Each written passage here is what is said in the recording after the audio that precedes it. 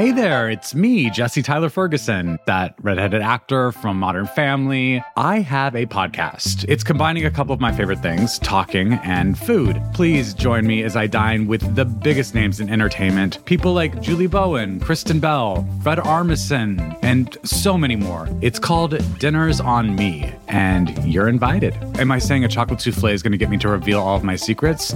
Yeah, I am. Listen now, wherever you get your podcasts.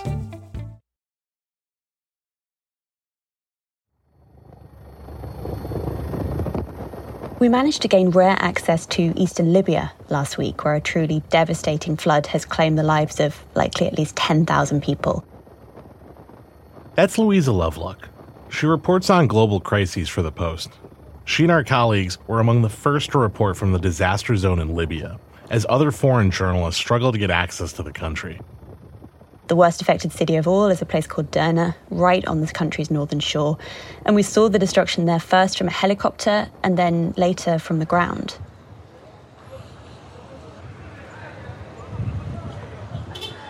I'm just looking at the buildings and I honestly lost for words. It's hard to understand how the force of the waves could be so powerful that it could do this to buildings. I've never seen buildings simultaneously twisted, smashed, perfectly standing. I mean, what it must have been like here. Unfathomable, really. It's been twisted. Is that a car? This is a car. Christ. The cars are twisted so tightly that they look like they've been woven by some sort of insect.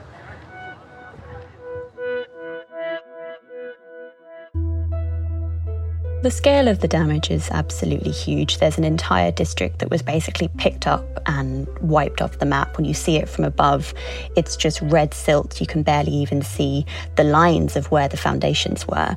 There are hospitals that have fallen out of service, not because they were damaged, but because almost all of their staff were killed. The communications networks were broken. The electricity network was part broken. It's very hard to see how this will be repaired in the near future. It certainly won't happen without massive investment. Libya has been dealing with years of political strife, including two rival governments vying for control. So infrastructure has been neglected. Then, Storm Daniel blew through the Mediterranean, dropping at least 14 inches of rain here in just 24 hours. And this is so unusual in the area that people said that when the rain started, people actually came out in the street. They looked at it, kids played in it. People even took selfies next to the river showing the waters rising.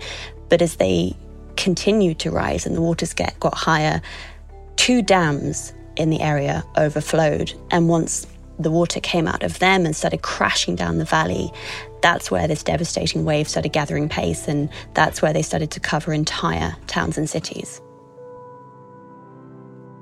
What happened, in effect, was like a tsunami, but from the land. Instead of the water coming in from the sea, it was going the other way and dragging entire districts and people out into the water.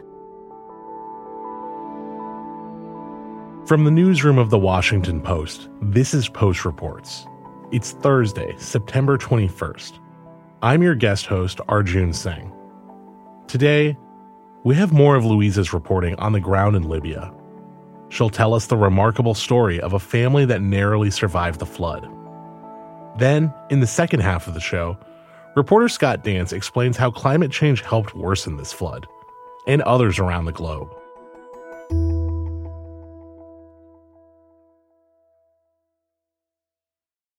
Okay, let's go back to Louisa on the ground in Libya. So on our second day of reporting, we started the day in Derna, but as the authorities were becoming stricter and stricter about people reporting from the city, about access to the city, we decided it was easiest to just move on to the town of Susa, which was less damaged, but certainly a place where a lot of suffering had taken place too. And as we were driving slowly through this town, through the sort of churned red mud, looking out the window, I saw a couple of men just sitting there, head in hands, looking completely exhausted. And so we got out and asked them what had happened. It's This is their home. It's your home? This is my home. Is everyone safe?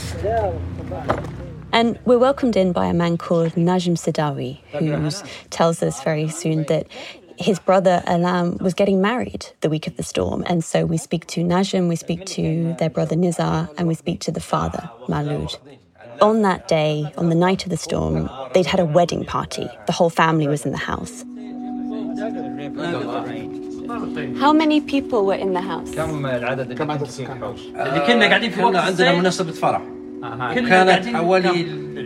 They had a wedding. So they had 30 children. And the ladies at 15. A wedding.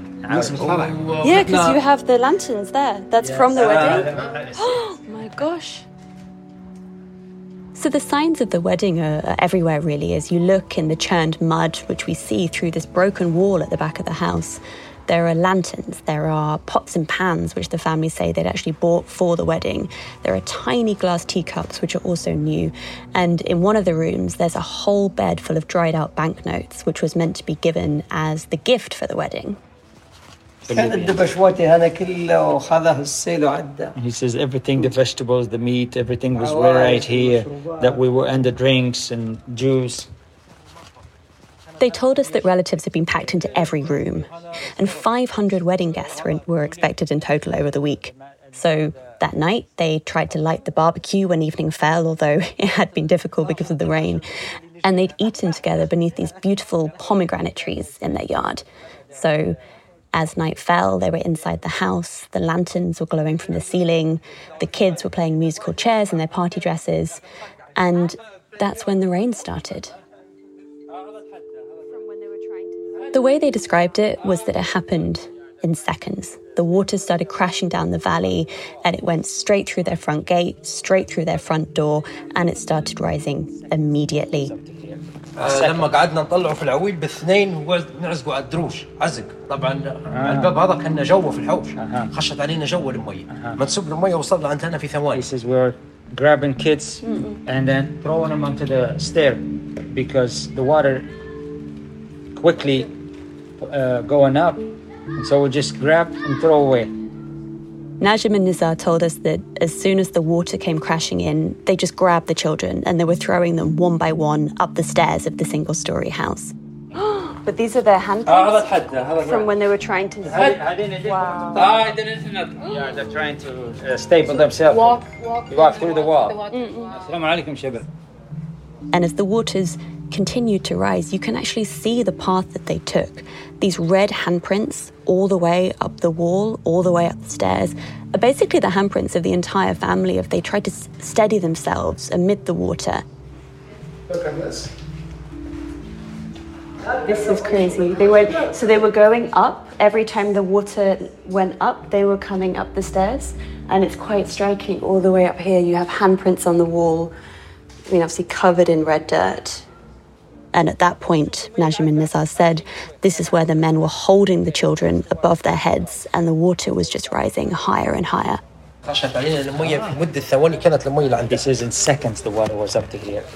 When they say that the water was up to here, they were gesturing towards their chins with a movement sort of motioning upwards as if it was continuing higher and higher, and that's where it stopped.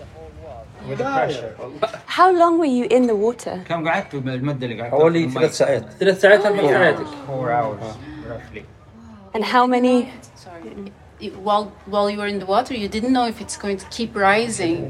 في نفس الوقت لما المية قاعدة ترقى قعدتوا ما عادش عارفين العند وين بترقى. هي لا يعني بقدرة الله لو كان ما انفجرش السور كانت ترقى لعند فوق. قبل السور انت هذاك الوقت. هذه راقية المية راقية هي في شيء محتمل. We were in an emergency, it was a problem because we didn't know how far it would go up.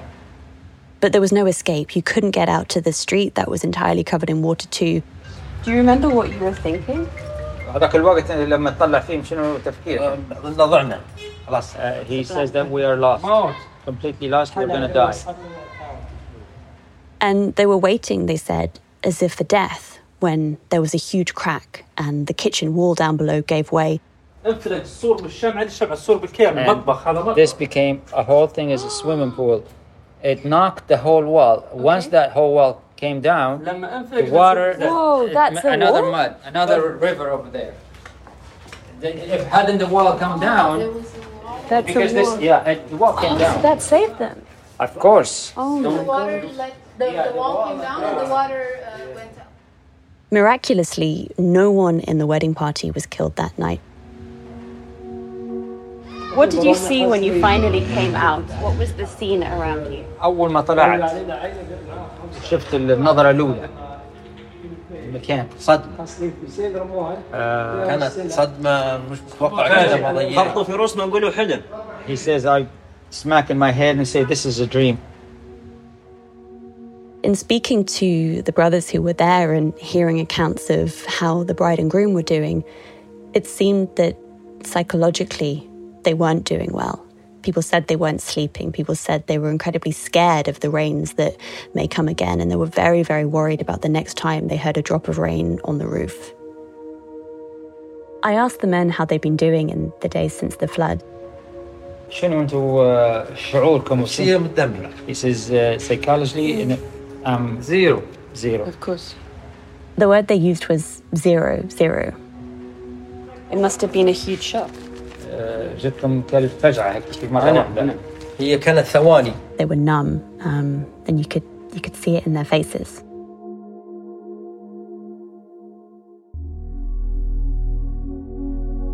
Louisa Loveluck is a foreign correspondent for The Post. When we come back, reporter Scott Dance explains the climate science behind storms like this one, and what it's revealing about the catastrophic flooding we could see in the future. We'll be right back.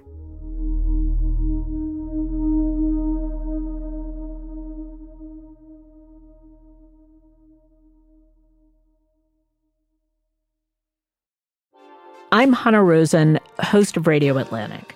Wait, really? Every week, we talk to Atlantic writers or other creative thinkers, and we take one idea and we road test it. Maybe what I'm asking is the problem them or us? Sometimes I change my mind about things. That's such a good point. I never thought of that. Maybe you will too. Or at least you might see something differently. Ooh, that's fabulous. Radio Atlantic. New episodes every Thursday.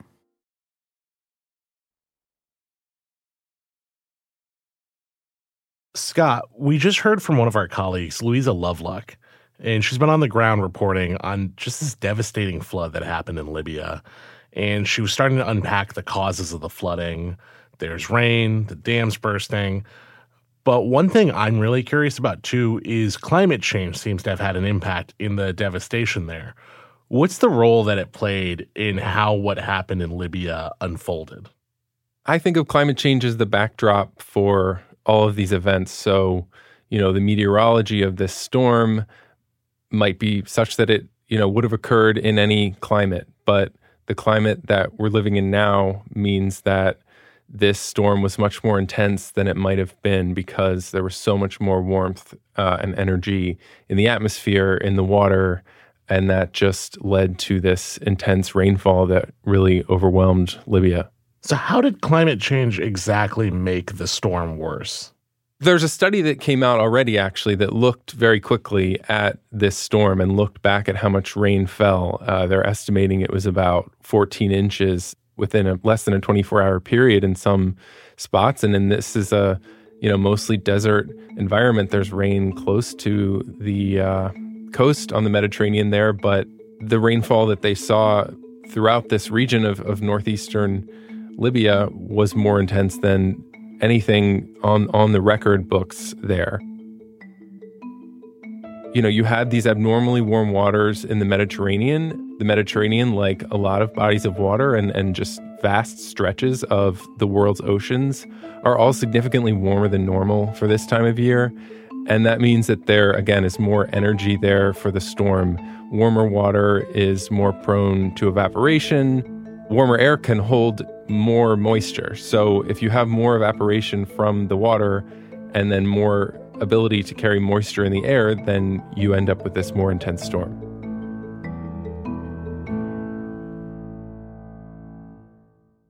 So as the oceans are getting hotter, there's more intensity to these storms. Is that correct, Scott? Yeah, so the oceans across the globe are averaging warmer than anything we've seen before. And that is, when we say off the charts, it's so far above the normal anomalies that we see compared to the long-term record. So it's really having this effect around the world on weather. And so that heat is just this baseline of so much added energy to storms. It's, evaporating again into the air and just creating this environment that is conducive to really heavy rainfalls. I mean, this is something that climate scientists said would happen. As the planet warms, we'll see warmer waters, warmer air, and that will lead to more intense rainfall, these downpours that just overwhelm communities. Interesting. And I also understand that this storm was something called a Medicane. Is that like a Mediterranean hurricane? Whatever it is, it doesn't sound good. But what is that exactly, Scott? Yeah, that's basically it. It's a tropical cyclone-like storm that has always formed over the Mediterranean. Again, likely in times like this when you have some extra warmth there, it's not quite as intense as like an Atlantic hurricane can get because the Mediterranean is just a smaller body of water. There's, less opportunity for a storm like that to strengthen, but it does sort of take on these tropical qualities that can be very intense. And to return back to what we saw happen in Libya, how did the failure of these two dams upstream of a place in Libya called Derna contribute to the death toll that we ended up seeing? Why weren't they able to handle the amount of rain that they got? Yeah, so this is something that the scientists who did this study looking at the influence of climate change on this event, we're also careful to emphasize that no storm happens in a vacuum. There are human influences. There are geographic, political, different factors that affect how a storm behaves or what are the impacts of that storm. In this case, they mentioned that these two dams that failed were built in the 1970s. They were based on relatively short rainfall records and were probably not designed to withstand a storm of this magnitude. They've estimated that it's a 1 in a 300 to 600 year rainfall event, and that just speaks to the rare, probability of a storm like this, that just based on the odds, you might expect it to only happen once in 600 years.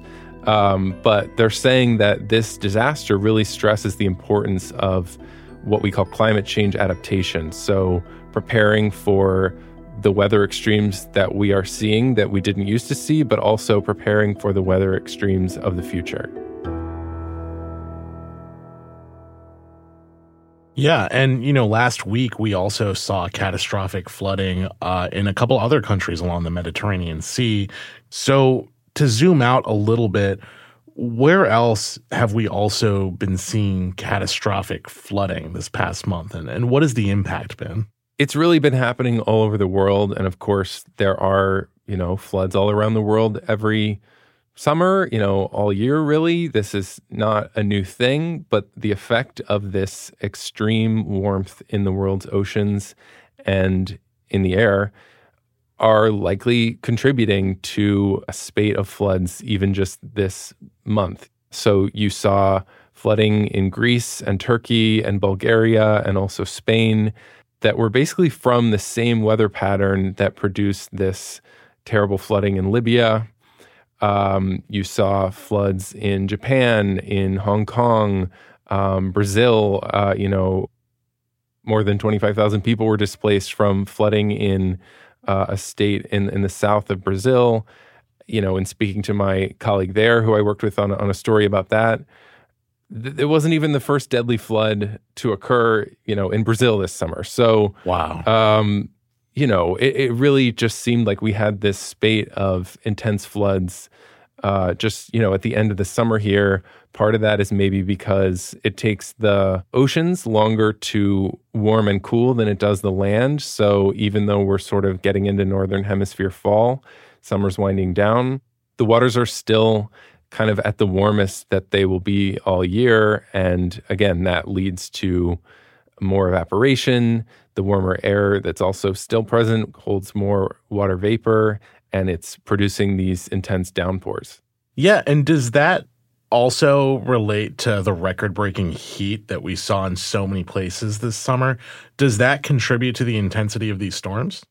I mean, it is hard to draw a direct line, between any one event. It's a little bit easier maybe with heat waves than floods or other things. But again, the backdrop is that this summer was the globe's warmest stretch on record. It's a 174-year record, but, scientists are emphasizing that while that might seem like a blip in geological time, the amount of warming that we know we've seen in just that stretch is so unprecedented in its speed. And so, yes, we saw extreme warmth all summer. It has produced this, super anomalous warmth in oceans, and it's a recipe for exceptional storms. So it sounds like one of the takeaways from what we saw in Libya is that climate change, along with kind of neglect of critical infrastructure, like you were talking about, poor disaster preparedness, is sort of the culprit for how things played out the way that they did. But Scott, I want to hear from you. What do you think the big takeaways here are? I think climate change is so abstract to a lot of people. These events are something that scientists said would become possible and probable given the trajectory of warming that we've seen over the past decades. So to me, the takeaway is we are seeing evidence of here's what happens when we warm up the planet. We change the potential for what sort of weather extremes are possible. And, we just start to see new extremes. We start to see more events that might have been, again, like once in 600 years a long time ago, but now are happening more often than that.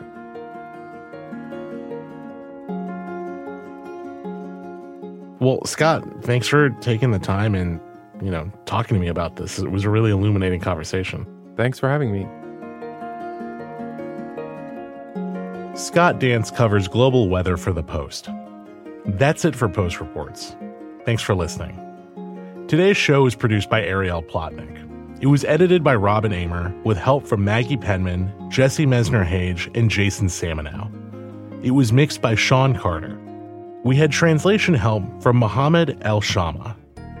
I'm your guest host, Arjun Singh. We'll be back tomorrow with more stories from The Washington Post.